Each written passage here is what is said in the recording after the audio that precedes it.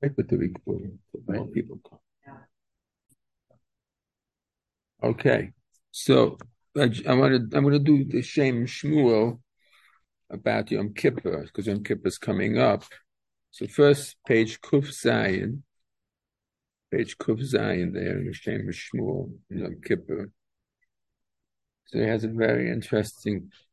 This really, I think this is maybe the best or the most important piece I saw. I was telling one of the students here that he's very sparse about Yom Kippur. He has very little. I think it has to do because he only really had one opportunity to speak about it, Shabbos Tshuva, the Shabbos between Rosh Hashanah and Yom Kippur. So maybe he didn't speak so often. I don't know exactly why it's so sparse, but it is. In any event, let's do this piece. This is a very interesting piece. We know that on Yom Kippur, there's a lot of unique services in the Beis Hamikdash, which are not done any other time of the year. The two most outstanding ones, or the ones which are very unusual, is that he goes once a year, Yom Kippur, the Kohen Gadol, goes once a year into the Kodesh Kodashim, the most holy of holies. And there are two services that he does. One is Ketores. He has a special incense which he puts on a little pan of fire and makes a cloud of smoke in the Kodesh Kodashim. That's one thing. The Ketores, it's called the Ketores Lefnai V'Lefnim. The Ketores, which is in the inner sanctum. And the other is that he brings the blood. There are two goats, very unusual twin carbon called two seirim, and one of the goats slaughtered like a regular sacrifice, and the blood is taken inside to the Kodesh Kodashim and sprinkled on the Aron HaKodesh. The other goat is sent off a cliff. It's called the Soil Azaza. Okay, so those are the very, very unique and unusual korbanos of Yom Kippur, the Ketores, which goes into the Lefnai and the two Seirim, the two goats. So first he talks about the Ketores. What is the idea? What is this special carbon of the Ketoret on Yom Kippur? Usually a Ketoret you bring on a Mizbeach Hazav, the goal every day, twice a day, the Kohen or the Kohen Gadol, whatever it is, will do the regular avodah of Ketores, of making this very sweet odor in the Beis Hamikdash on the Mizbeach. But once a year, it goes into the Kodesh Kodashim. And we say in the davening, actually, that the Ketores of the Beis of the Lefnai V'Lefnim, that Ketores gets ground up extra thin. So the Ketores in general, the daily sacrifice of a Ketores has 11 samamonim, has 11 different spices or things which make this odor, and it's ground together. So it's like a mixture every day. But then, Erev Yom Kippur, they take the mixture of the Ketores and grind it again, make it daka mina daka, super fine. And then the Kohen takes a little piece of that in his hand, brings it into the Kodesh Kodashim and makes this fire smoke of the Ketores in the Kodesh Kodashim. So it has 11 components, the Ketores. Now he explains, and this is not unique to him. I think it's in many of the Hasidic Sfarim say this idea that the 11 components of the Ketores, the Gemara says, 10 out of the 11 smell very good. Each of them has a very nice smell.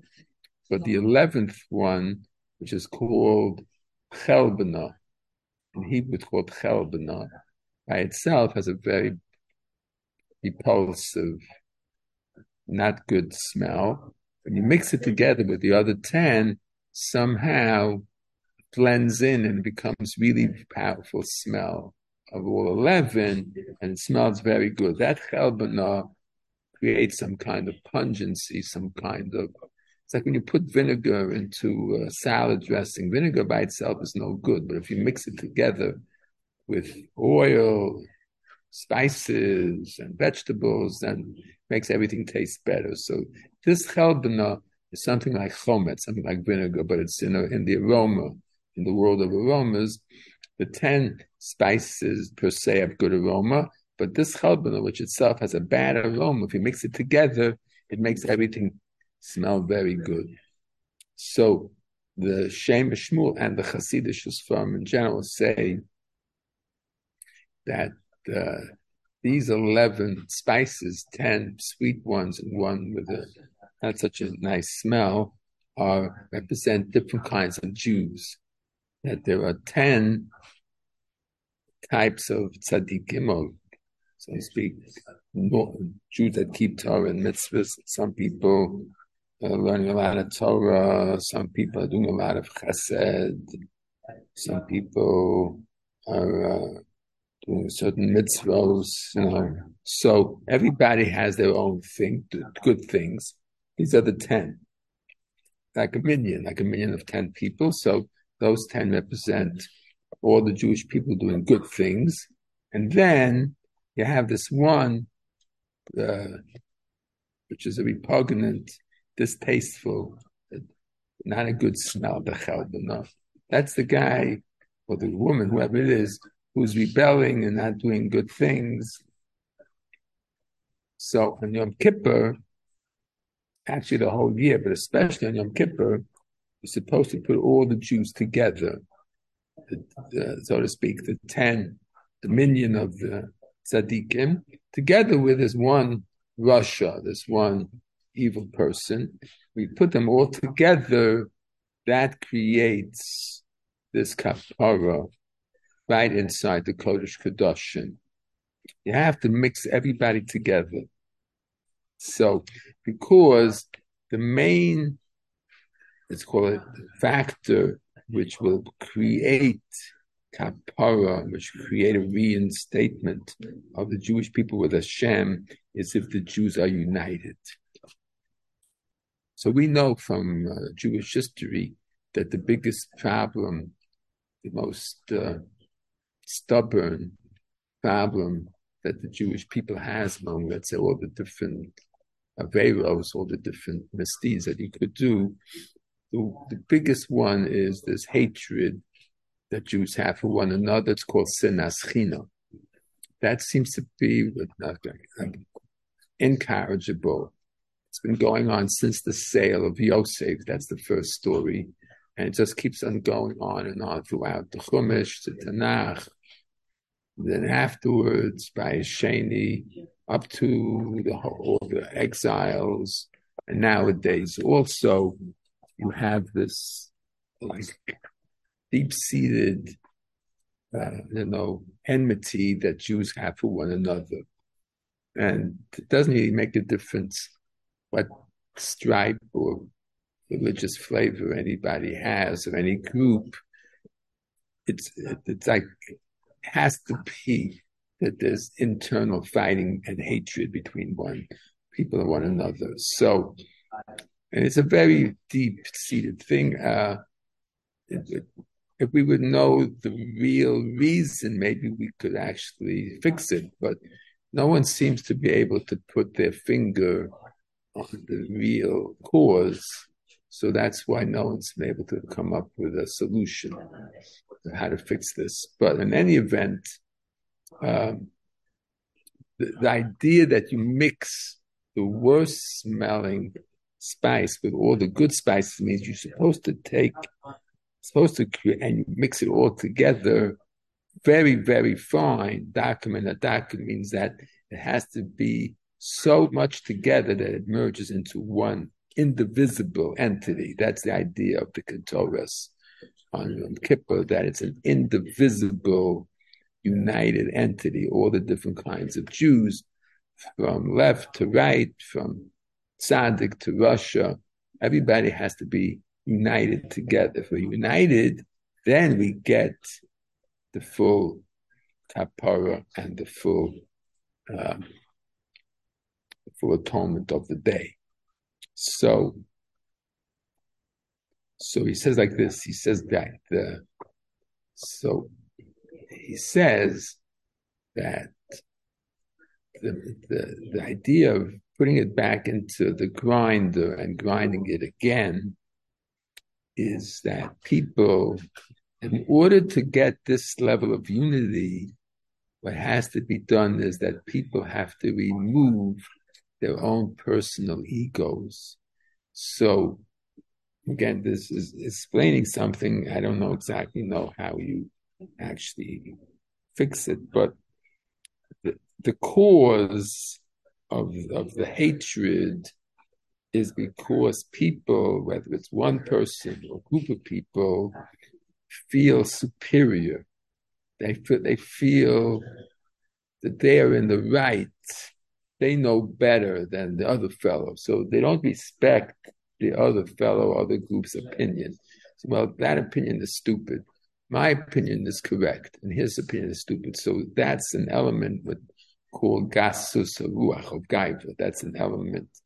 That attitude, dismissing someone else and his opinion, think that I am correct versus that guy, has an element of gaiva, of bravado and ego, and that's the cause.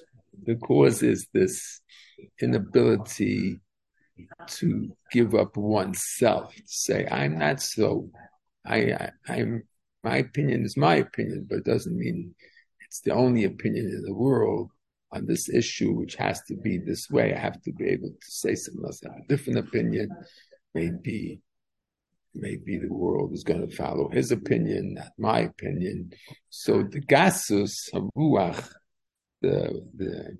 which is this inflated ego, is really a big cause of this kind of a machlokas, where you don't want to give up your position because you have this inflated view of self-righteousness, of being correct. So that's so the idea of grinding up all the spices means whatever you are, cut yourself down, grind yourself down. So if you do that, then you'll be able to at least listen and recognize the other person's value, and you can create unity. Because without that, we're going to let our own individual self be so important that will destroy the ability to be united with other Jews. So that's why, since the Ketores is the mixture in this symbolic sense of all the Jews together, so this grinding it again and again, daka minadaka, means to try to knock down one's self-inflated pride, one's gaiva, which makes it impossible to truly be united with people who disagree with you. So you have to do that. So that's, he says, is the key. However, there is a problem. The problem is as follows. Sometimes, let's put it in simplistic terms. Let's say one tzaddik has a certain opinion, and the other tzaddik has the reverse opinion. Okay, so they're both tzaddikim, and each opinion is valid for that tzaddik. He's entitled to his opinion. Okay, let's say, Rashi says, the Vilna Gaon says end Shabbos after 30 minutes. Rabbeinu Tam says end Shabbos after 72 minutes. They're both tzaddikim. One said 30 minutes, one said 72 minutes. So they have a dispute. So in order for that dispute to keep it in its right proportions, each side has to say, okay, I have my opinion. Vilna Gaon says 30 minutes. Rabbeinu Tam says 72. But each one has to say, I can't get inflated and carried away with my opinion as being absolutely right and no one can disagree with me. you have to be able to say, my opinion is great for me, and people want to listen to me. And that authority, the other authority has his opinion. It's valid for him and valid for his followers. I think I'm right, but still, I'm not going to let it turn into an overinflated sense of gaiva that I'm absolutely right, and therefore I hate him for not doing what I want to do it my way. So you have there between two tzaddikim, we can sort of have a strategy to keep one's opinion in a certain proportion and not let it get carried away. But the question is, when you're dealing with a chelbana, you're dealing with a Russia. So this fellow is doing bad things. And we want to stop him from doing those bad things. Because those bad things are really bad. He's hurting people. He's hurting the Jewish nation. We must stop him. So we can't say, oh, well, live and let live. I have my opinion and he has his opinion, so I tolerate his opinion. That's two tzaddikim can tolerate one another's opinion. But how is it possible to tolerate the opinion of a Russia who's actually doing this vicious? How can we possibly tolerate that? So what does it mean that the chelbana should be mixed together with the other spices? The chelbana is a Russia. He's doing terrible things. How can we possibly tolerate him? So this is the question which the Shem Shmuel has. So, I'm giving a share, so I can't learn that. So, how does the? So that's the problem. How can you tolerate the opinion of the chelbana? No, you're supposed to be absolutely against it. And not only that, you actually have to hate that opinion. So he says like this. This is a very amazing idea that Hashem Shmuel has. He says the way is like this. Imagine you have a very close friend. He's been your friend for your whole life. Now, for some reason, he had some kind of a nervous breakdown. He gets dementia. And in this demented state, he starts screaming and breaking windows and turning violent. What's your reaction to your close friend who now has dementia and is violent in his dementia? Do you hate him? No, you feel bad for him. You feel sorry for him that he has gone crazy. Something happened. He snapped. So when someone's doing bad things, and obviously you want to stop those bad things, it doesn't have to trigger hatred. It can trigger sympathy for that person's dementia, for that person's terrible thinking. I feel sorry for him.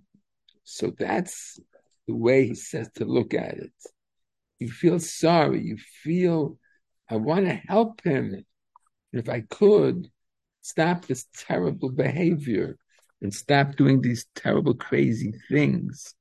And he says there's a Gemara. The Gemara says, Ein Adam over Avera, El Imkein Nechnes Bo Ruach Shtus.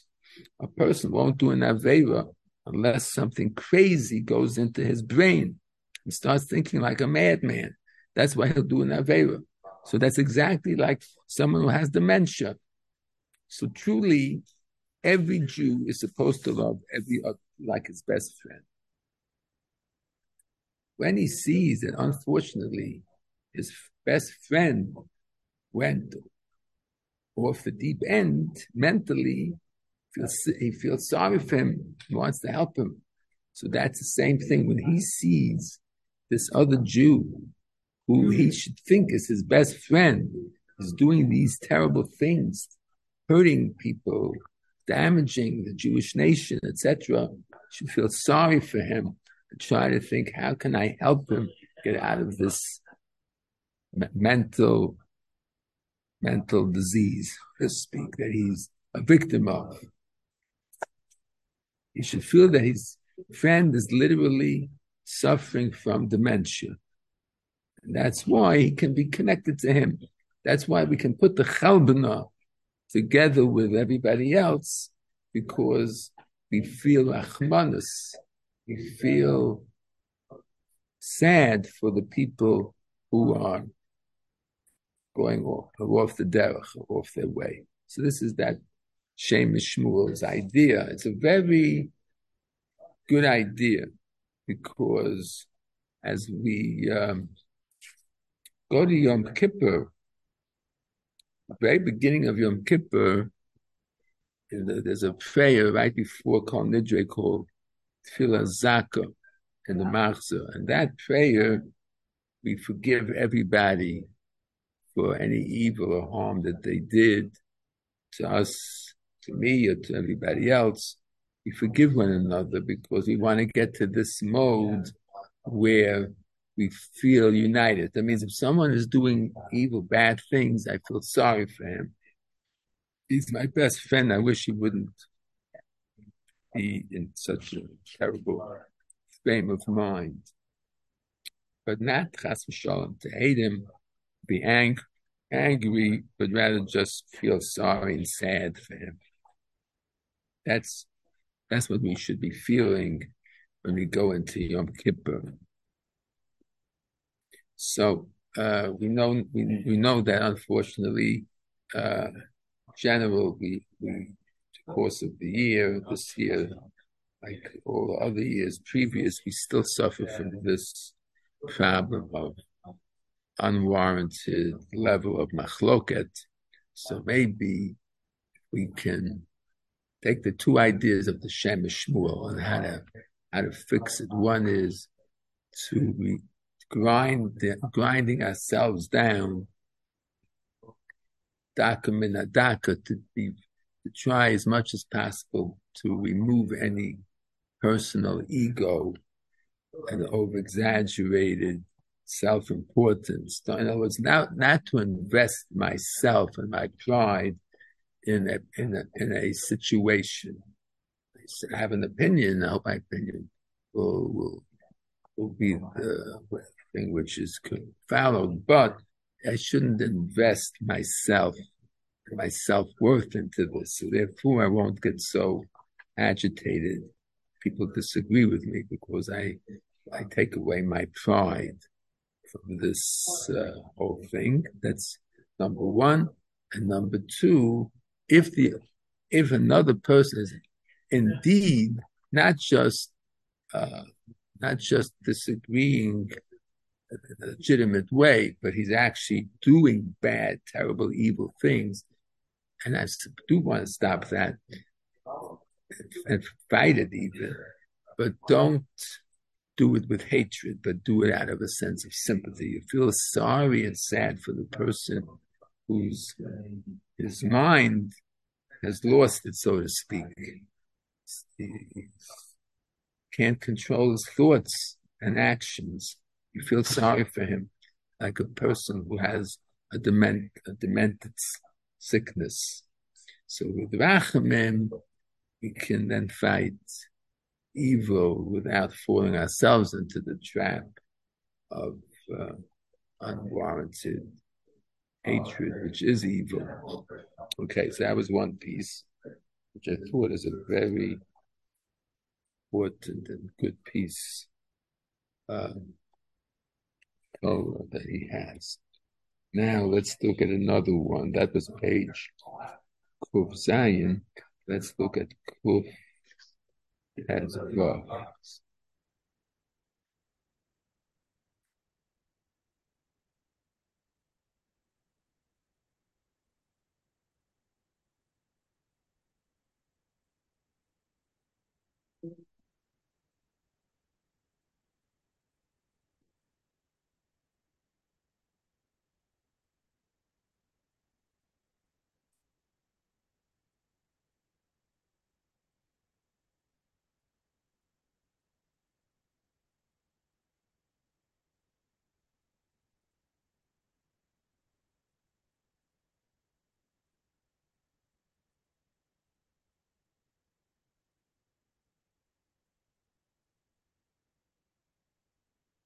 Okay, now we want to talk in this page, Kuf Tezvav, he talks about the other special carbon of Yom Kippur, the double, so to speak, the twin goats. The twin goats is a very mysterious carbon, especially the goat which gets sent outside of the camp. Kuf Tetvav gets sent out of the camp and pushed off the cliff. It's the only carbon which is sent out of the Beis Hamikdash and killed in that way. Every other carbon is inside the Beis Hamikdash. Furthermore, it has a very strange name. It's called the goat Azazel. The word Azazel is a very unusual word. No one knows really what it means. Some say it just means a cliff. It's the goat which is sent to the cliff. But some say Azazel means Satan, some kind of a gift to Satan. A very strange carbon. The goat Azazel. And what's even stranger is that the Gemara says that this goat just sent off the cliff is a super duper mechaper. It creates atonement for things which no other sacrifice does. All other sacrifice only atone for sins when a person does tshuva. But the Soil Azazel can create kapara for Jews without tshuva. There's a whole big machlokas, which sins get forgiven. But everybody agrees that there's a certain level of sins which get atonement just by that goat being thrown off the cliff without any tshuva, which is very strange because Yom Kippur is the day of tshuva, of rededication. And here the goat gives atonement without tshuva. So it's very, very unusual carbon. And the other goat has its blood brought into the Kodesh Kodashim, Lifnai v'Lifnim. That's called the Soil Hashem, the goat for Hashem. So it's the only carbon with blood which goes inside the Kodesh Kodashim once a year. That's it. So they're both very, very unusual korbanos. So the Shem Shmuel has his take on it. A lot of people tried to give a certain take on these two goats. I remember I once heard a shiur of Aaron Soloveitchik about it, in which he said a very interesting idea. He said like this: the two goats are brought to the Beis Hamikdash, and the Kohen has in front of him a lottery. On one piece of whatever, one lot it says Lashem, and the other lot it says Lazos. He sticks his hands into the plate, picks it and closes his eyes, picks out the two lots, puts one in the right hand, one goat, and the lot on the left, and the other goat. The right hand goat is whichever one says Lashem, he looks at it, looks at the two things, and if it says Lashem, that's the goat for Hashem, and if the lot says Lazos, that's for Azazel. Okay, so whichever way it works out, right or left.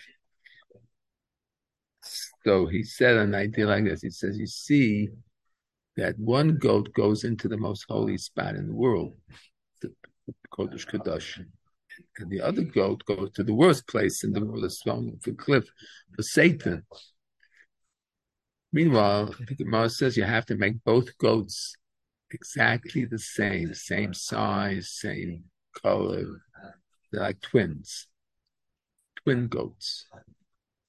And the only difference, and one winds up in the best place in the planet, in the Kodesh Kedoshim, and the other one winds up in the worst place. He's a gift to the Satan. And what's the difference? A lottery. Lottery put this one here and that one over there. And lottery is a matter of luck. So he says that's the lesson. The lesson is that sometimes people are put into wonderful situations, and that supports them in doing mitzvahs. And some other people are in terrible situations. That encourages them to do averos. So this luck of the draw, which some people have, so that's considered maybe a way of getting atonement on Yom Kippur. And Yom Kippur, Hashem says super duper chesed and rachmim, super duper kindness and forgiveness. So he says that if the sinner did sins, could be blamed not on him, not because the sinner had made a bad choice. He was placed by fate in a bad situation. He was in a place where this temptation was too big for him to handle. He didn't have the support system. The other fellow was a tzaddik, was get a better situation. So it could be that this is where Hashem will use this kind of thinking to forgive people. He will forgive people who did bad things on Yom Kippur because there is a way of explaining why they did this bad thing. It was a bad environment. It was a very stressful situation. The temptation was very strong. So all these factors which triggered the sin will be the excuse on Yom Kippur. It's almost like, according to Aaron Soloveitchik, it's like moving people away from responsibility of making poor choices. And Rosh Hashanah, we're judged for choices. Made a bad choice, you get an Aveira, made a good choice, you get a mitzvah. Yom Kippur, God doesn't blame you for choices because he always is able to see that you were a victim. Maybe you never got the education that the other people got. But you come from such strong background, so you have weaknesses. So you're not to be blamed, even though, so in other words, on Yom Kippur, we move away. In order for God to give atonement, God has to say people are victims of their circumstances. Rosh Hashanah, God is judging choices. Did you do good choices or bad choices? So you have what's called a scale. It measures how many good things you did, how many bad things, and you're responsible for every choice. But Yom Kippur is the opposite. God says you didn't really have choice because you were pushed by your circumstances to do the wrong thing. Blame the circumstances, like the goats. This goat winds up the Kodesh Kedoshim. That goat winds up Lazazel, and the only difference is a goro, is the lottery. So the same thing, people through their lot in life wind up in different places. So this is the big chesed. This is what on Yom Kippur we keep on saying Yud Gimel Midos Serachim, the 13 attributes of mercy. The 13 attributes of mercy are rooted in this thing that the mercy of Hashem is because it explains away the bad things a person did because of it was a weakness he wasn't responsible for. He was born with this weakness. He grew up with this weakness. Life was too hard for him to handle, so he gave in. But don't blame him. That's an attitude of chesed. Attitude of chesed. So that's what the Rav Soloveitchik said. But the Shem Shmuel, he has another idea. His idea is like this, that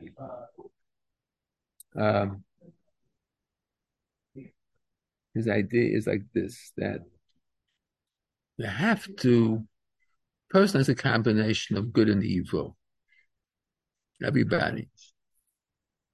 And the idea is to try to push away the evil side that you have and to increase, strengthen the good side. So that's what it is. Going into the Kodesh Kedoshim is strengthening the good side. And being thrown off the cliff is throwing away the bad side. So it's a twin process. There's a process with Sur Meirav Asay Tov. Part of me I have to throw off the cliff. Part of me I have to bring into the holiest of the holies. There's this double process in order to get the purity inside. Yom Kippur, you have to do Sur Meirah, that's throwing the goat off the cliff, getting rid of the evil, and Asay Tov, strengthening the good. So he says that this should be a complete process. In other words, we're not talking just about getting rid of things which are really bad. Even on the good side, there's certain things which may be handicapping my goodness. I could be even more good, but there's something handicapping me. So that should also be thrown off the cliff. Let's say I'm going to do the mitzvah. I'm going to go to shul, but I'm not going to run to the shul. But when I get into the shul and I daven, I'm going to daven, but I'm not going to daven with so much fervor. So I can do the mitzvah, but not with more energy. So I should try to even get rid, he says, and that though off the cliff, you get rid of even, let's call it powerful or neutral things which are not really that good.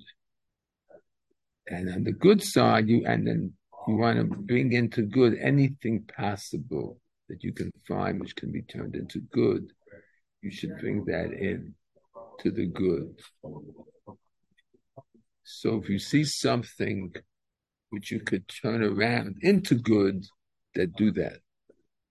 So not just take something which is apparently good, but take things which you don't know if they're good or bad and see if you can push them either to the good side or get rid of them on the bad side. So basically, he's trying to get you to be energized with fresh energy for good and to get rid of the bad. Okay, so that's what he says is, for example, says emes. It's very interesting. The word emes in the 13 midos, rachmim, truth. It's a little strange. Truth doesn't sound like so much mercy. Truth sounds more like din, judgment. But still, the 13 attributes of mercy, we say truth, emes, is one of them, because the truth is, he says, is that Jews really should not be doing any sins. We're basically good. The truth of everything is that the Jew or the person is basically good. There's some kind of garbage which is stifling his goodness. So by focusing on, by assuming that one is fundamentally good, you actually can get good on Yom Kippur. That's the emes. The emes of Yom Kippur is that the Jew is basically good.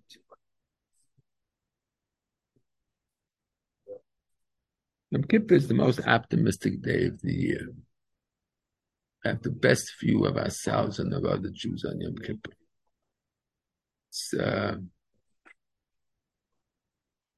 This is a very big theme in Rabbi Soloveitchik, the Rav's the messages of Yom Kippur was that it's the day. People think it's a day of atonement. You're worrying about sins. That's not true.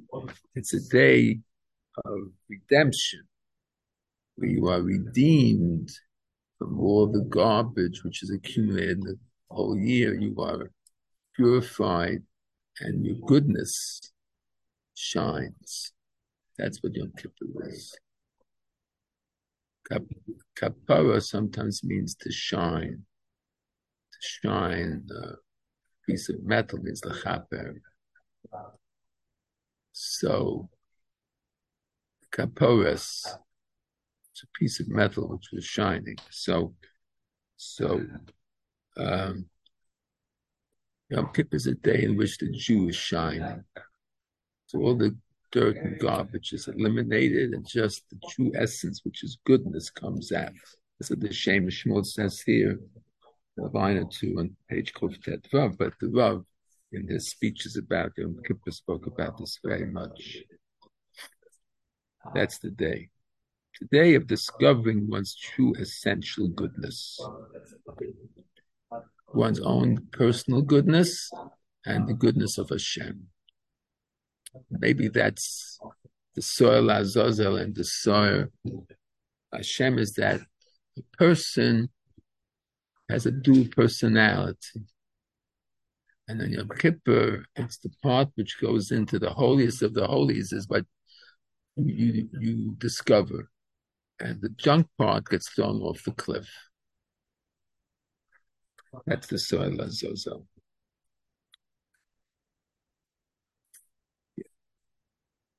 It's the same thing that Shem Shmuel says here. The Rav is Ma'arich a lot, and the Sefer Al Tshuva about this.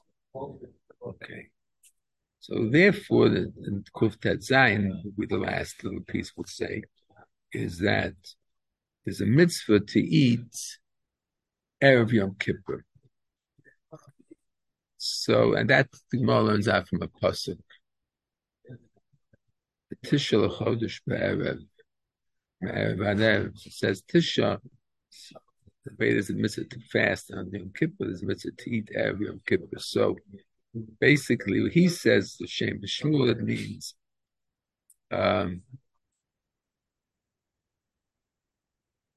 he says that the idea is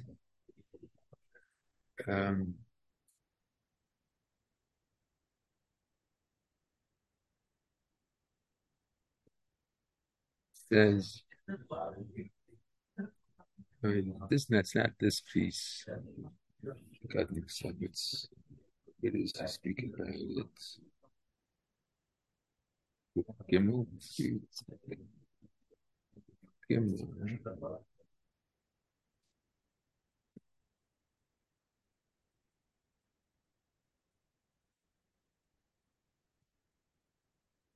I saw it someplace, but I don't know where it is. Or maybe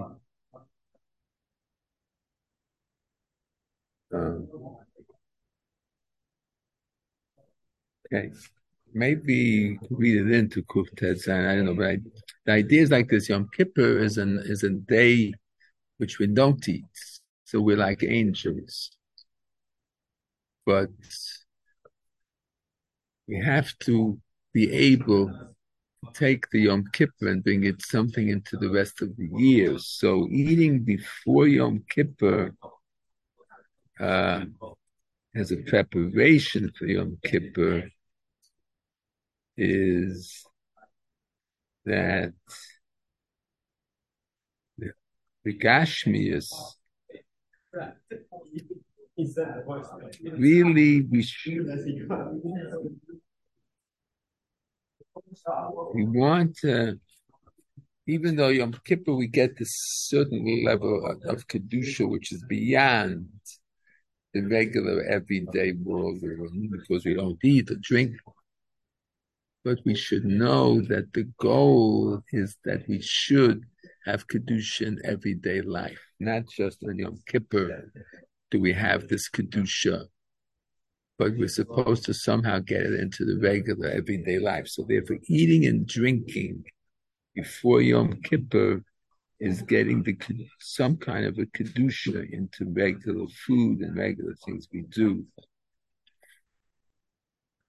Even though this is before Yom Kippur. Says really it should have been after Yom Kippur.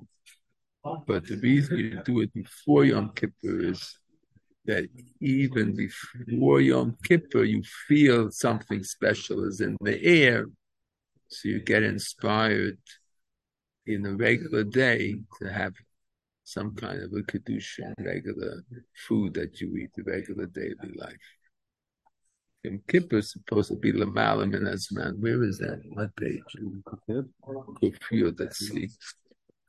Kufiyud, let's see. Oh, yeah. Oh, that's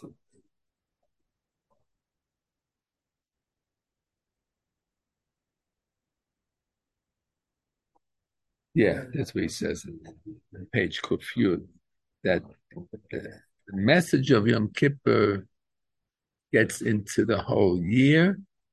And that's why we eat and drink the Yom Kippur way, Erev Yom Kippur. And before Yom Kippur, that's the Chiddush. You don't have to wait for Yom Kippur to actually get this level of inspiration. You can feel it before Yom Kippur comes. You should do it on the day before Yom Kippur. Yom Kippur is such a holy day that our spiritual antenna senses it the day before Yom Kippur. Okay, very good. Time. We stop here. And we'll pick it up. But I see that we have to really change the time. So I will work it out. I'll speak to the people. Maybe we'll go back to 9:00 on Thursday night, something like that. Okay, meanwhile, have a wonderful Shabbos and an easy fast. And we should be Zochah Kaporas Hayom of Yom Kippur. Tova, it was excellent. Thank you.